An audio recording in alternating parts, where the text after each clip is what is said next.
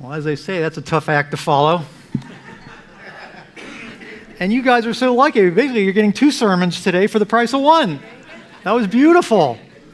I just want to tell you, Opal and I have been on missions trips together, and I've been to multiple countries, and I just want to say, the Christian life's a beautiful life, and there's a sweet blessing of being in fellowship, but there's some things that you're going to experience in the mission field that you just don't experience at home. There's just something beautiful, and it's amazing to see Christ working throughout the world in different cultures and languages and all that sort of thing. So awesome. Real quick, I forgot something. Kids, you may be released. Oh, yeah, I'm sorry. I didn't even see that. All right, Ruben's ready for you back there. I apologize now because I'm going long probably, but anyway. This morning I want to share a teaching with you called Slaying the Giant of Anxiety. And we live in a culture today that's just eaten up with anxiety and worry and concern. I watch the news and any of you young guys in here, teenagers, young adults, your age group right now, the statistics on anxiety and worry are just going out the roof. Teen suicide is cray-cray right now. It's just crazy. But this is a word not just for your parents or the grown-ups. This is a word for you young guys too, man, because you've got to figure out how do I fight back that dragon of anxiety that can come upon you and really challenge your faith. And as Paul wraps up the book of Philippians in chapter 4, his exhortation there is really to maintain spiritual stability. Anxiety brings instability in your walk with the Lord. And so we're going to be in Philippians chapter 4, and I just thought we'd launch here by, if you have your Bible with you, and I actually don't think I have all this on the screen, so if you don't have a Bible, just follow along. But I want to read from verse 4 into the verse I want to teach today, Philippians 4:4.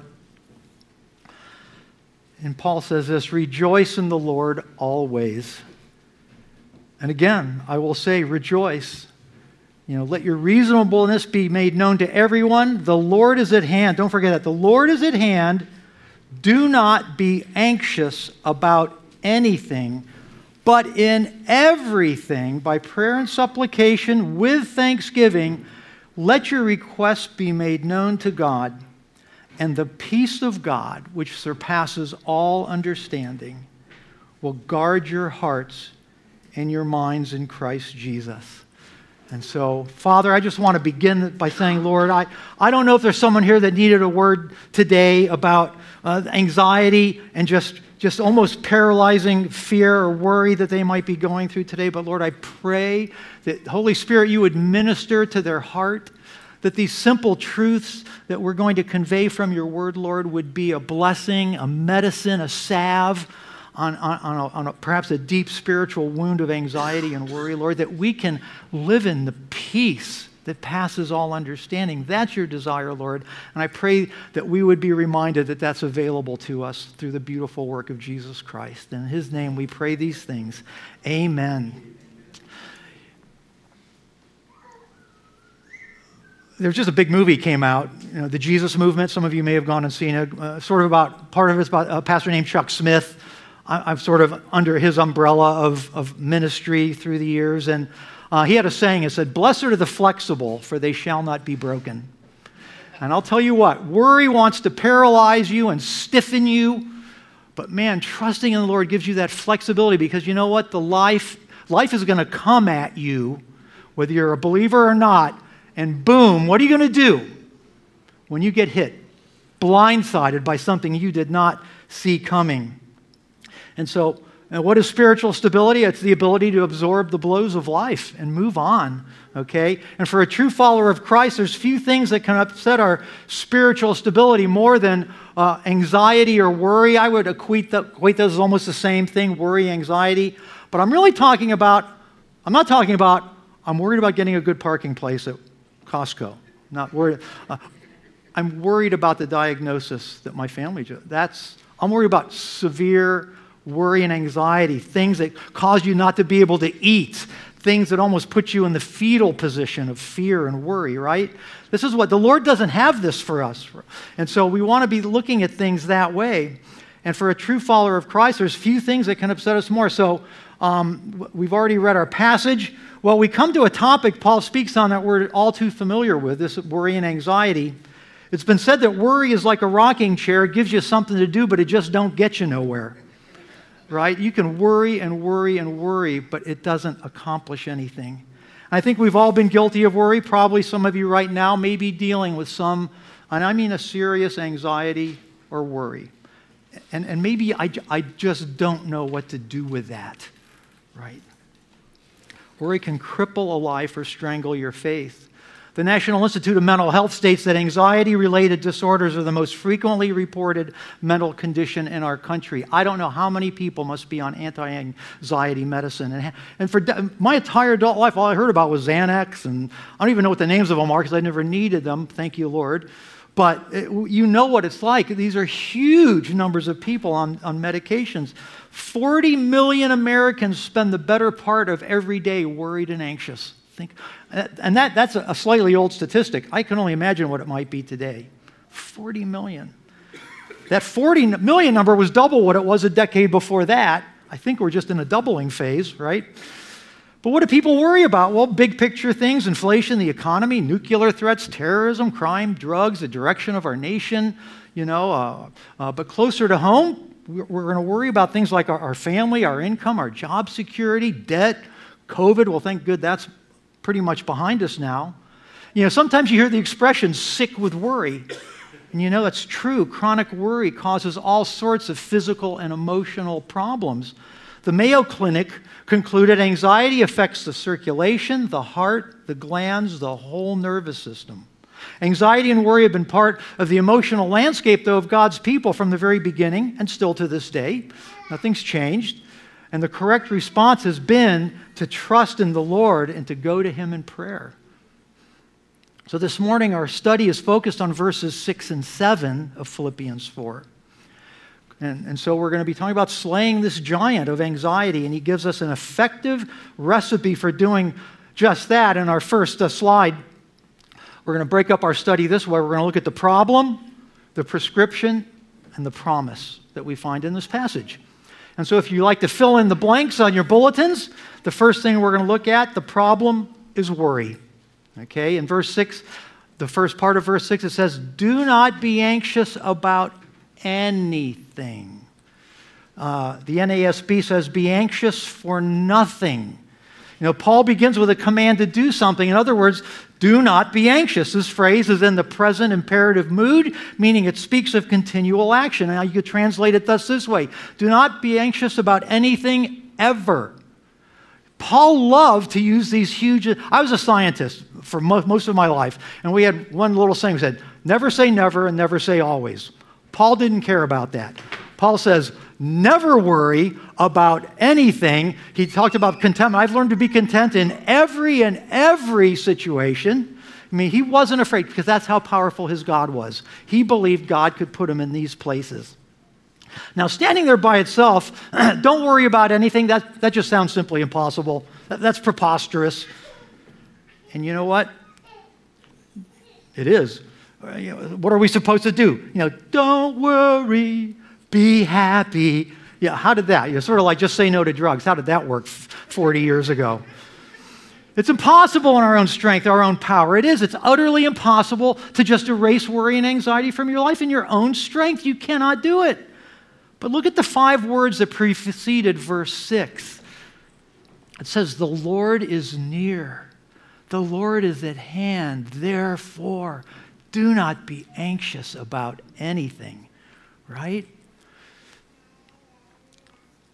First of all, knowing that Christ is close, that puts what seems impossible in the flesh, reachable, into a whole new light. Paul's reminding us that in the Spirit, Christ is always with us. He's always at hand. He's always a quick prayer away. What did Jesus tell us before he left? He said, lo, I am with you always, even to the end of the world. He said that to the disciples the day before he died. Don't you suppose they were a little worried about that plan? But what did he say? Don't worry. I'm with you always. And so now back to Paul's command to not be anxious. Paul doesn't mean that we're to ignore serious matters. We're not to ignore providing or caring for our families. We're to be wise, prudent, careful in life. But clearly, Paul is pointing to this idea. We're to have such confidence in God as we face daily life that our minds can be freed from the chains of anxiety. Do you have confidence in this God you pray to?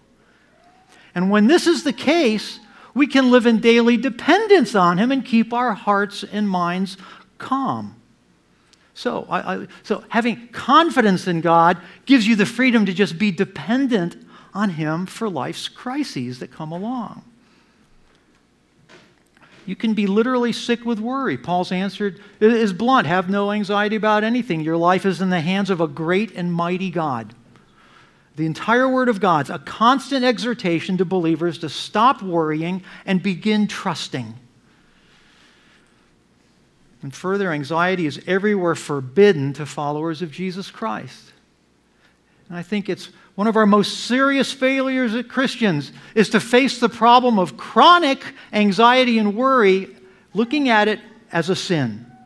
You go, whoa, it's a sin to worry or be anxious? Well, I said chronic. I'm talking about debilitating. I'm talking about, in the fetal position, worry and anxiety. That's a sin. Why? It's a failure to trust in God, to believe His Word, and to rely on His sovereign power and control in your life. When you're eaten up with worry, you don't have confidence in God's power to deal with your problem. It's a weakness of faith. Look at the definition of anxious on the next slide we have.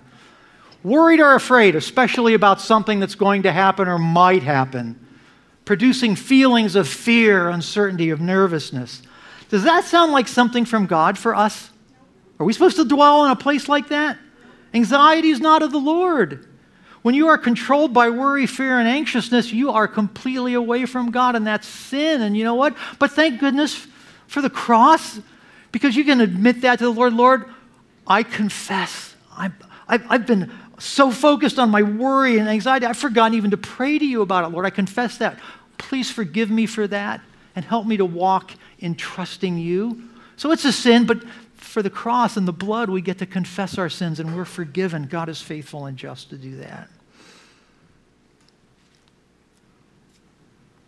I was recently reading a piece by a Christian commentator about the explosion of anxiety in our society today, the secular society.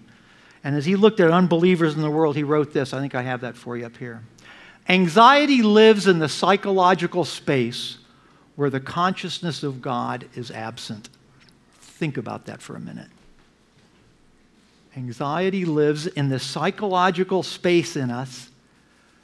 You ever heard the thing about the God-shaped hole in your heart? God ain't there. It's where anxiety is going to go hang out, right? Where the consciousness of God is absent. What a great diagnosis of anxiety in our society today, is it not? And how obvious anxiety should not be typical of a true Christ follower. Let's flip that around. Leave it up there, please. But for a born-again follower of Jesus Christ, there is no psychological space for anxiety because we filled it with the presence of God. The indwelling of the Holy Spirit fills that space. There's no way for Satan to pour anxiety into that space. It's bulging with faith. It's bulging with Christ. It's bulging with the power of the Holy Spirit. And what areas of potential anxiety does Paul's command cover? He says everything. Don't be anxious about anything. I think we often have areas of our lives where we become anxious because we somehow think, well, God doesn't work in that part of my daily life or whatever. Like work, maybe our finances, business decisions, medical decisions. Doctors decide that, right? But Paul tells us there isn't anything we're free to be anxious or worried about. Nothing, not anything. We're not to be anxious about big things, important things, but rather nothing. Nothing. We're not to be anxious about anything. Okay? And where did Paul get this idea? Did he just dream it up? No way. Many say that Paul's basically giving us his commentary on Jesus Christ's teaching on worry in the Sermon on the Mount. And if you can turn with me there, Matthew chapter 6, we're going to look at Jesus and what he has to say to us about anxiety and worry. And if you don't have a Bible with you or whatever, we are going to have these passages up on the screen. Matthew 6:25, the first verse. Therefore I tell you, this is Jesus speaking. I always do this red letter edition, PowerPoint. Okay? These are Jesus' words. Therefore I tell you, do not be anxious about your life. That is a command. And is a sin not when we break a commandment of God? Is that not sin? So that's my, Jesus is saying, hey, do not be anxious about your life, what you will eat or what you will drink, nor about your body, what you will put on. Is not life more than food and the body more than clothing? Well, okay, Jesus, the premise is simple enough. We get that. Okay, now he gives us an example. He says, look at the birds of the air, verse 26. They neither sow nor reap nor gather into barns, yet your heavenly Father feeds them. Are you not of more value than they? This is a common rhetorical way Jesus taught, from the lesser to the greater. He's giving us birds. Don't you think you're a little higher up than birds? Yeah, a bird is his creation, but only we are created in his image. True? No bird has ever been adopted into the family of God. Jesus never told any birds, behold, I go to prepare a nest for you. But he went to prepare a house for us, a room for us. No, we are his children, and yet we worry if God will sustain us. Isn't that, when we think about it? If the birds can chill, so can you. We can be free from worry in Christ. Verse 27. This is really the key thing. Which of you, by being anxious, can add a single hour to his lifespan? Boom! All anxiety and worry you can muster, just bring it all. All you can't do one positive thing to improve your situation. I mean, I just heard it said, I think it's true, 98% of what we worry about, we have no control over. He does. But you're going to sit down, dwell in this black cloud of anxiety and worry, not realizing that it's accomplishing nothing. Verse 28, going on. Why are you anxious about clothing? Consider the lilies of the field, how they grow. They neither toil nor spin. Yet I tell you, even Solomon in all his glory was not arrayed like one of these. But if God so clothes the grass of the field, which today is alive and tomorrow is thrown into the oven, he will not much more clothe you? Will he not much more clothe you, O you of little faith? Oh, I don't like being in those places where Jesus can say to me, O you of little faith. Christ nails it. Anxiety is a faith issue. When it gets right down to it, he attributes our anxiety to weakness in our faith. And when we worry, this is true, we are putting more faith in the power of our problems than in the power of the promises of God. Let me say that again. When we worry, we are putting more faith in the power of our problems than in the power of the promises of God. And Jesus begins closing it up in verse 31. Therefore, do not be anxious. I mean, maybe it's almost, I don't know, I wish I was there so much to be for there. Maybe, but he's doing this, oh, please, children, don't be anxious. Almost pleading with you, don't be anxious. What shall we eat? What shall we drink? What shall we wear? For the Gentiles, unbelievers, seek after all these things, and your heavenly Father knows that you need them all. So worry and anxiety plague the world of unbelievers. It shouldn't be plaguing the body of Christ. Finally, verse 33, but seek first the kingdom of God and his righteousness, and all these things will be added to you. All the stuff you want to worry about, God has it under control. All the things of life, covered. You have enough. God knows exactly what you need. Paul's teaching is absolutely in line with the words of Jesus Christ. Do you agree? Well, you say, this is all very well to say, don't worry. How do you stop it? Someone wrote this, I love it. I've joined the new Don't Worry Club, and now I hold my breath. I'm so scared I'm going to worry. I'm worried half to death. You can't control it just by the exercise of willpower alone. Did you know we get our English word from worry from a German word called würgen, and it means to choke or to strangle, right? And that's what worry does. It strangles our faith. It causes us to look at our circumstances instead of looking to God. And I've heard worry described as taking your own two hands and putting them around your own neck and choking yourself. And man, that's what worry can feel like. So the problem is worry. I think I've made my point. Number two, the prescription is prayer. The prescription is prayer.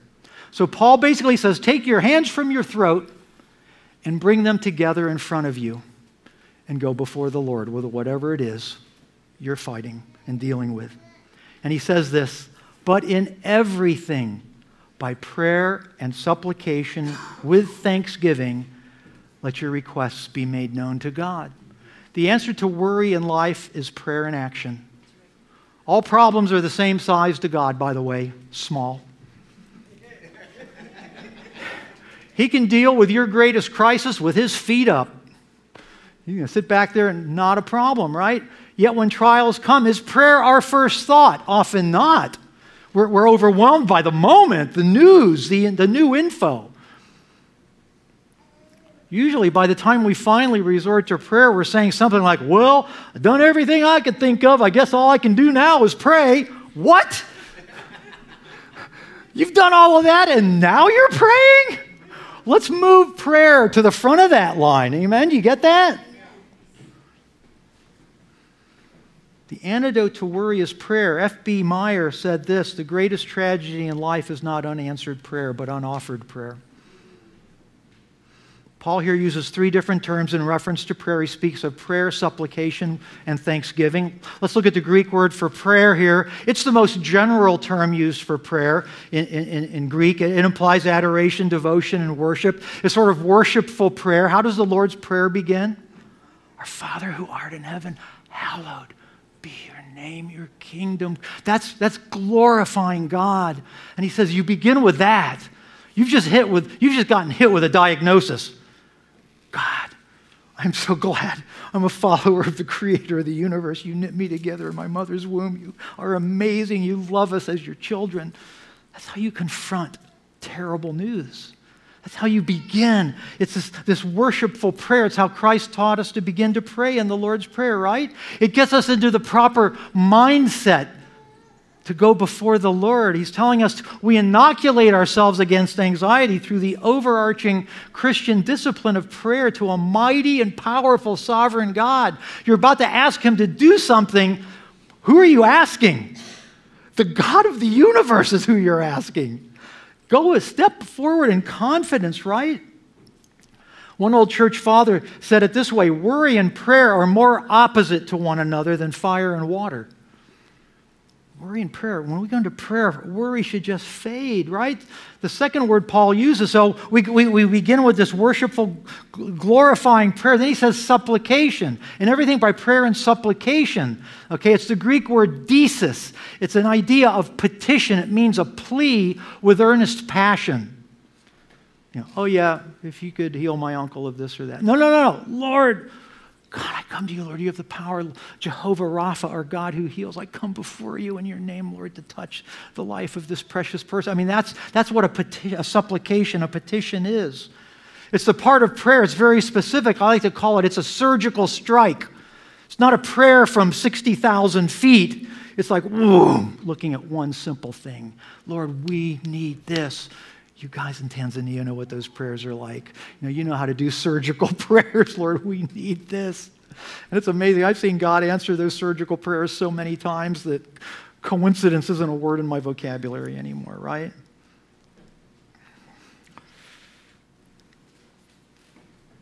Those thoughts, these are the prayers I direct my heart to a very specific thing. I plead with God passionately. See, our passion shouldn't be we shouldn't be putting our passion into a worry. We should be putting our passion into what we're giving to the Lord, right? That's where our passion needs to be. Oh, you can be a very passionate worrier, but put that passion into taking these petitions before the Lord. God wants us to be earnest in our asking.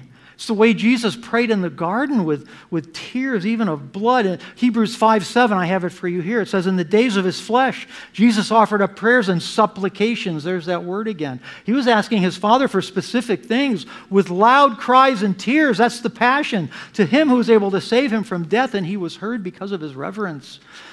Reverence? Who is he praying to? The Almighty God of the universe, right? So that idea, again, of having identified who it is you're praying to. So supplication isn't a matter of only physical effort, but of spiritual intensity. Paul often referred to striving or struggling in prayer for others, for the churches he had now left. And he writes them back a letter, man, I labor in prayer for you that you're still walking with the Lord and that sort of thing. God listens to such desus-type, supplication-type prayers. In 1 Peter 3:12 we read, "For the eyes of the Lord are on the righteous, and his ears are open to their prayer." And the word there is desus, that deep supplication, focused, surgical strike praying. And so God wants us to come to him with our worshipful prayer, our pleas, our cries. And thirdly, with thanksgiving. With thanksgiving. I think it's a little counterintuitive, not likely our first thought. But what Paul is saying, our prayers and supplications are to be served up to the Lord on a platter of thanksgiving.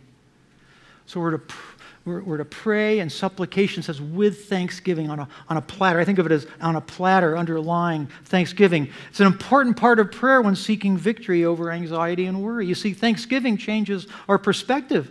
It gets our eyes off ourselves and onto a God who has done great things in our life. It takes the weight off our shoulders and transfers it to Christ, who is faithful.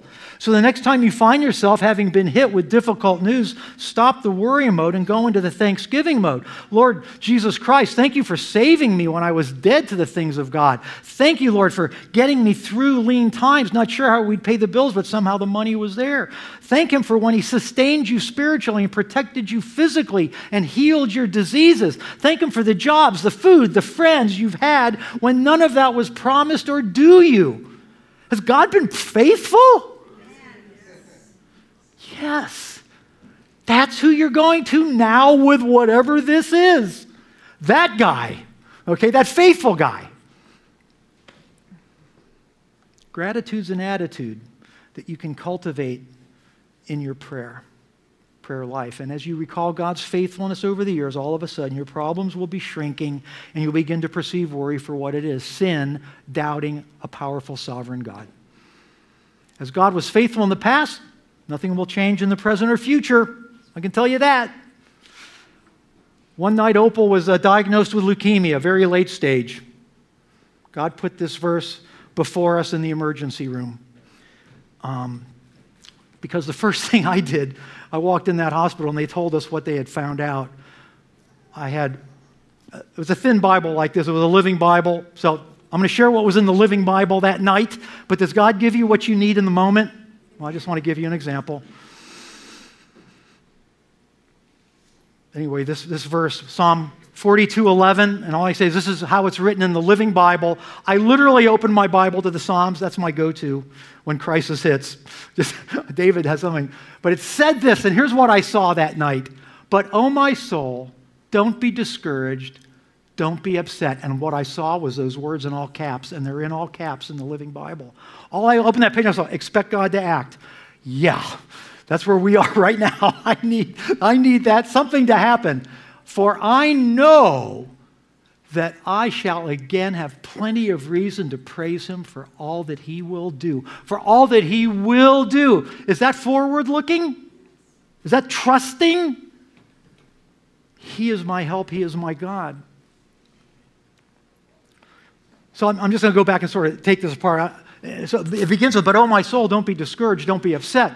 That's excluding anxiety at the get-go. Soul, no, don't go there. No, don't be discouraged, don't be upset. So we've got to begin fighting anxiety at the get-go. Expect God to act. Now that's being confident in God. That's a bold statement.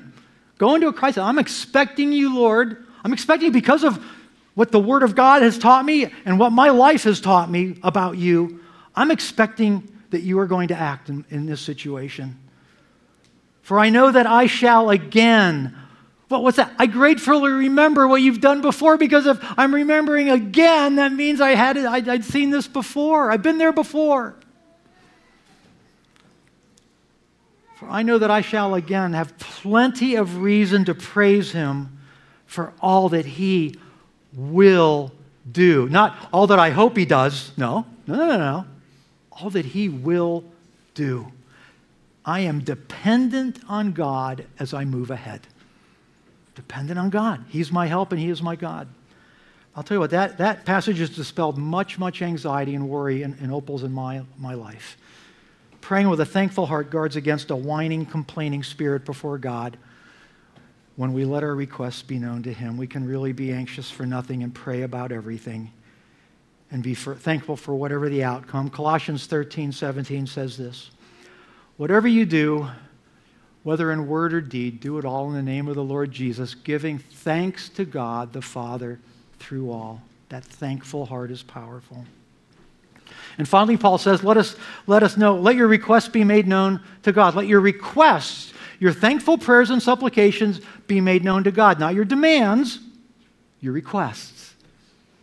Your requests. He will answer them according to His will, not your demands, for He knows what's best. He knows the best outcome. We think what the best outcome ought to be, and it's okay to pray that, but you don't demand that. Forget the TV evangelist telling you to name it and claim it or blab it and grab it. God does not owe us health and wealth. Okay? That's tragic theological error. We can demand nothing from God. We ask of God. I love this quote from John Stott, a great theologian of the last century. Prayer is not a convenient device for imposing our will on God or bending His will to ours, but the prescribed way of subordinating our will to His.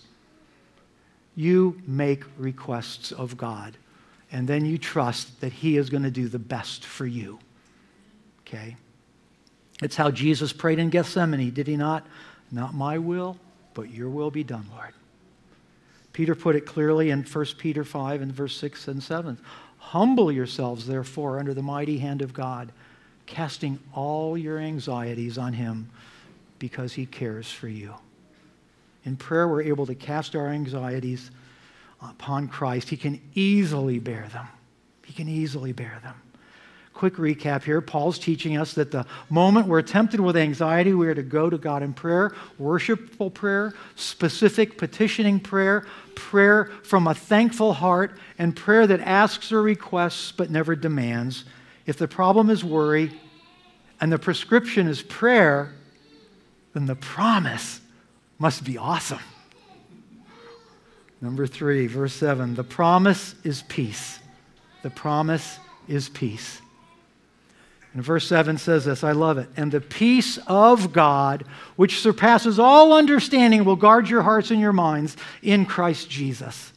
Oh, let me read that again. And the peace of God, which surpasses all understanding, amen, will guard your hearts and your minds in Christ Jesus. Now, think about this. Verse 6, which we've been studying up to this moment, is all our part. Paul's telling us what to do, what not to do, how to do it, when to do it. Verse 7, that's all Jesus' part. We now are the recipients of that. It's His miracle to us. It's His covering. It's His sense of peace over our lives. Note that Paul doesn't say a word about answers to our prayer, rather suggesting that regardless of the answer, the result is going to be peace when you go before the Lord in a proper spirit. You're going to have peace. Now then, God does answer all our prayers. Sometimes it's yes, other times no, other times not yet. I've got something better you don't even understand. But every prayer we speak is answered by our Father, and this is key. The issue here is not the answer, but our faithfulness to come to Him and offer our needs before Him. And it's in the doing of this that God promises you His peace no matter the answer. I'm going to do a quick little freebie here about a bit on peace in the Christian journey. We, as Christ followers, we experience peace in 2 ways, okay? And we experience peace with God, and Paul here is speaking of the peace of God, okay? And the Bible teaches that prior to salvation, we're at enmity with God. We're enemies of God, right? The unsaved say, hey, I'm not at war with God. I don't even think about God. I don't care about God. I don't care what He's doing. That, my friend, is the definition of being at enmity with God, right? Okay? You see, God created every living person to have relationship with Him, though. And God has gone to great lengths that we would do so. And so Jesus died on the cross to pay the penalty of our sins in order to restore the possibility of relationship with Him in spite of our sin nature. The blood of Christ. The body and the blood of Christ. So to reject God's free gift of love through Jesus Christ is to be at enmity with God. However, Paul writes in Romans 5:1, therefore, since we have been justified by faith, thank you, Jesus, we have peace with God. We now are at peace with God through our Lord Jesus Christ. So that's having peace with God. So always being at peace with God, that's a difference in life that we feel after we get saved. We're finally at peace. A lot of people describe, man, I accepted Christ as like this huge weight I felt lifted off of me. You know, the guilt and what have you that the Lord takes off of you, right? That's that peace, because now we're at peace with our Creator God.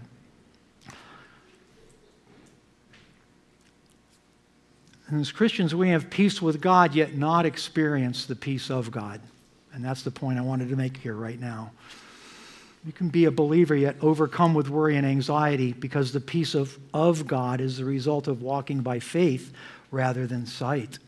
If we walk by our flesh, how we feel or what we see, we'll succumb to worry. However, if we walk in the Spirit and place our trust in God daily, sometimes hourly, sometimes by the minute, coming to Him in proper prayer, often we're going to experience His peace. The peace of God is also a recurring theme in Scripture. Isaiah 26:3 says, you keep him in perfect peace, whose mind is stayed on you.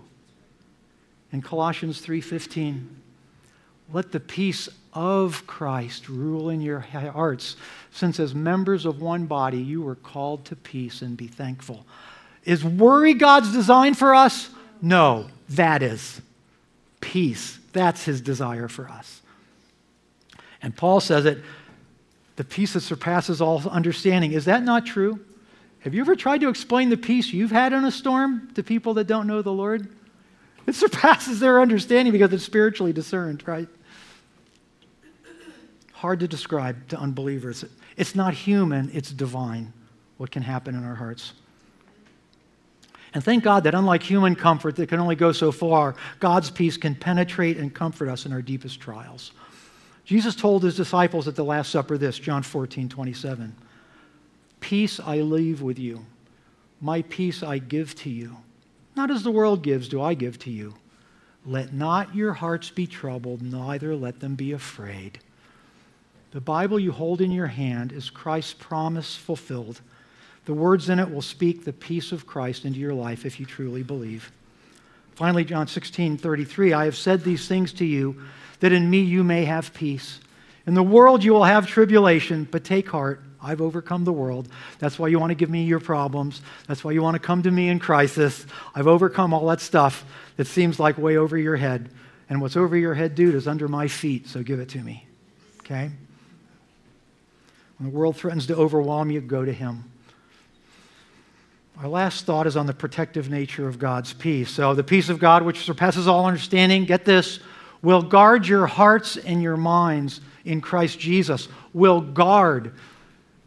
That's what God's doing. He's guarding us from the dangers of worry and anxiety. He wants to guard us from that.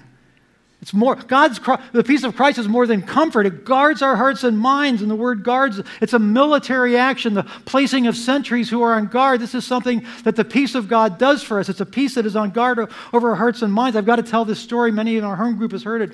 Opal, when she had leukemia, she was on her second bone marrow transplant, I believe. And this was the one that, the first one, she was going to die if they did nothing else because it failed. The second one, you've killed all your bone marrow. If this doesn't work, you will die, okay?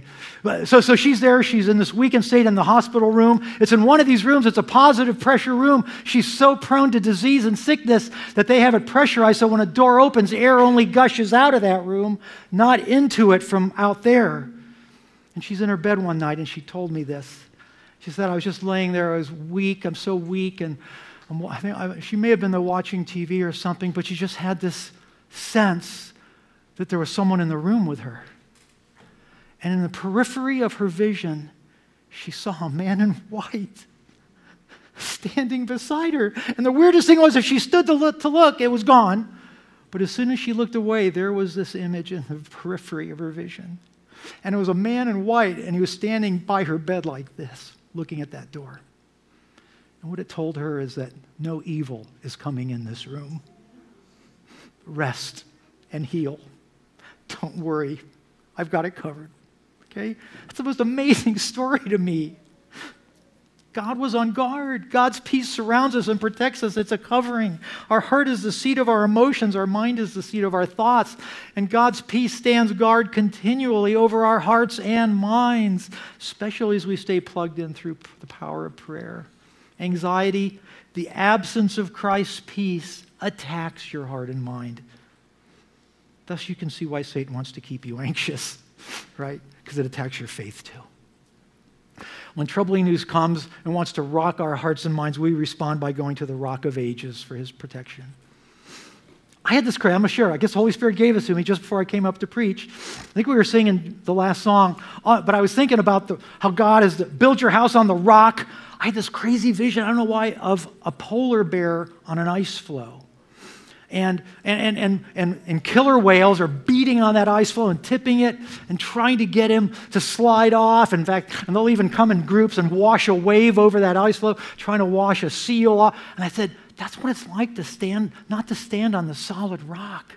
And anxiety is like those killer whales trying to shake that ice floe and try to shake you off into that who knows what. But man, build your house on the rock and you're going to be safe. You're going to be okay. Isaiah 26, 3 and 4. You keep him in perfect peace whose mind is stayed on you because he trusts in you. Trust in the Lord forever, for the Lord God is an everlasting rock. You're not a polar bear on an ice floe, okay? You're standing on the rock of Gibraltar, man. Wrap up. John, if you want to slide up here, I think we're okay on time. Life's going to give you its best shot. Boom. Just going to hit. It's going to stagger you. But your immediate response is very telling where you're at in your walk with the Lord. But in trials and troubling times, my go-to verse is good old Romans 8:28. And we know that some things, certain things, all things work together for good to those who love God, to those who are called according to his purpose. Speaks to everything we pray about, even the things we're inclined to worry about. All things, God's going to work it out somehow. And I've seen that work out. I said, Lord, I don't know how you're going to do this. Somehow he does it. I can't. He's God. That's right. He does it. Added to good old verse 8:28, God spoke to me audibly. For many years, I never shared this with anything because I thought it was a word for me, and I'm not trying to be a prophet. I'm not the Lord's mouthpiece. I'm just a guy. But he literally sat me up in my bed one morning. I was just waking up, and it was like one of you was in the room right next to me in bed talking to me, and I heard God tell me this, and I have it for you up here. He said, don't worry about the future, for you are witnessing the unfolding of God's will right before your very eyes. And I thought, well, maybe that's just for me, but I've shared that in small discipleship groups and accountability groups. They said, John, that's a powerful word. I don't think that's just for you. And the Lord knew I needed to know this at that time. Opal and I had been married for about 6 or 8 months. Little did I know, in about a year, she'd be struck down by leukemia. God gave me that word for the day I walked in that hospital room and opened the Bible and said, expect God to act. That's why he gave me that. I didn't know it at the time. I wrote it in my Bible. You can see it right here. I wrote it the moment it happened. September 17th, 2003, boom, God spoke out loud to me. You know what I didn't know in the next 20 years? I'd be taking a giant step of faith and retire from science and go into ministry. I didn't know Opal was going to get leukemia. I didn't know we were going to move to Florida to take care of my parents, and I'd walk them both to the gates of heaven.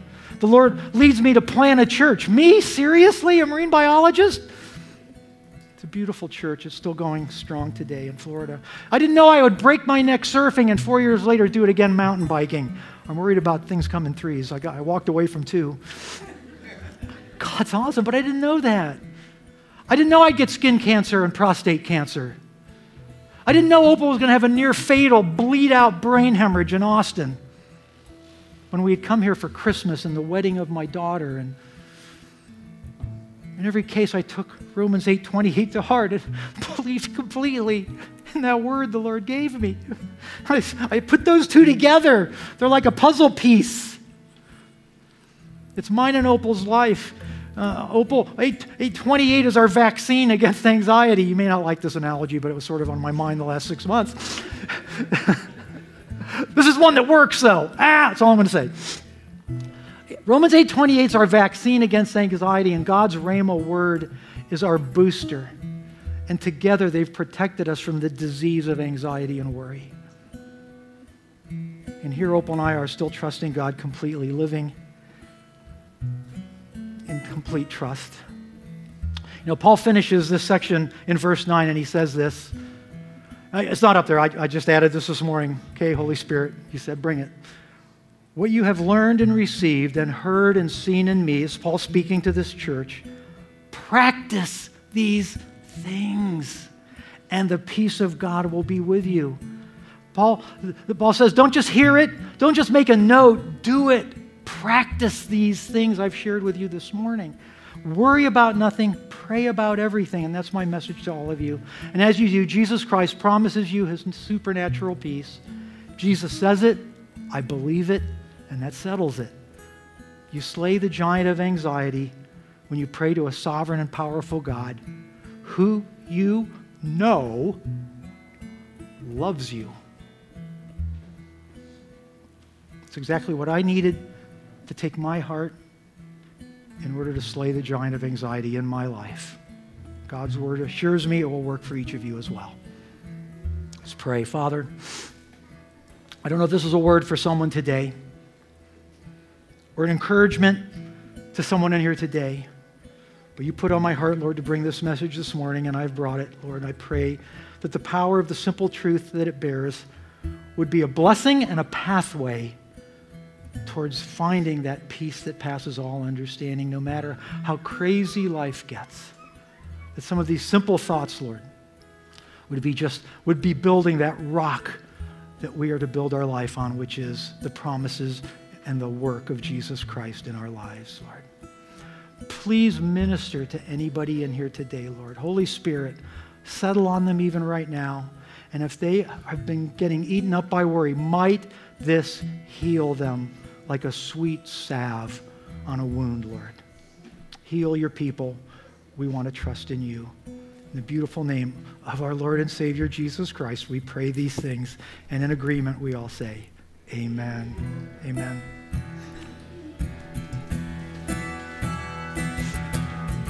Stand as we worship. Oh, fear not, fear not, oh, fear not, for the Lord is with you. Oh, fear not, oh, fear not, oh, fear not, for the Lord is here. Fear not. Oh, fear not, for the Lord is with you. Oh, fear not,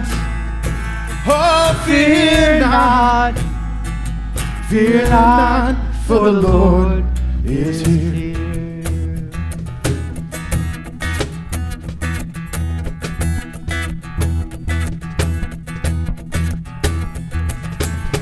Beset on every side, no place to run and hide. Don't fear, 'cause he is with you.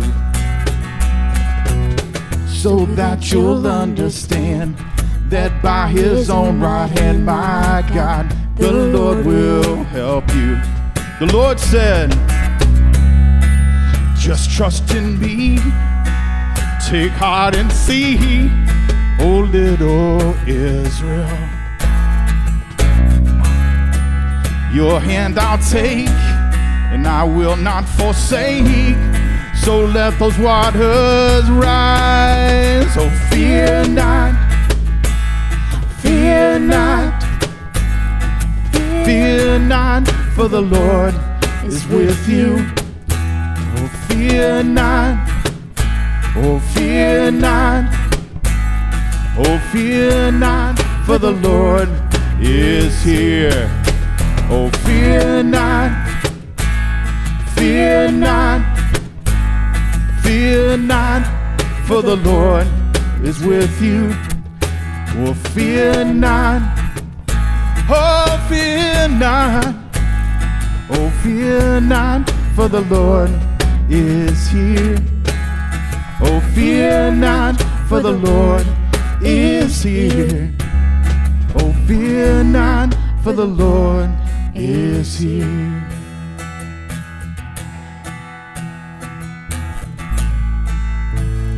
Oh, fear not, for the Lord is here. So don't be afraid. Oh, don't be afraid. Yeah, don't be dismayed. Oh, don't be afraid. Don't be dismayed. Oh, fear not. Fear not. Fear not. For the Lord is with you. Oh, fear not. Oh, fear not. Fear not, for the Lord is here. Fear not, for the Lord is here. Oh, fear not, for the Lord is here.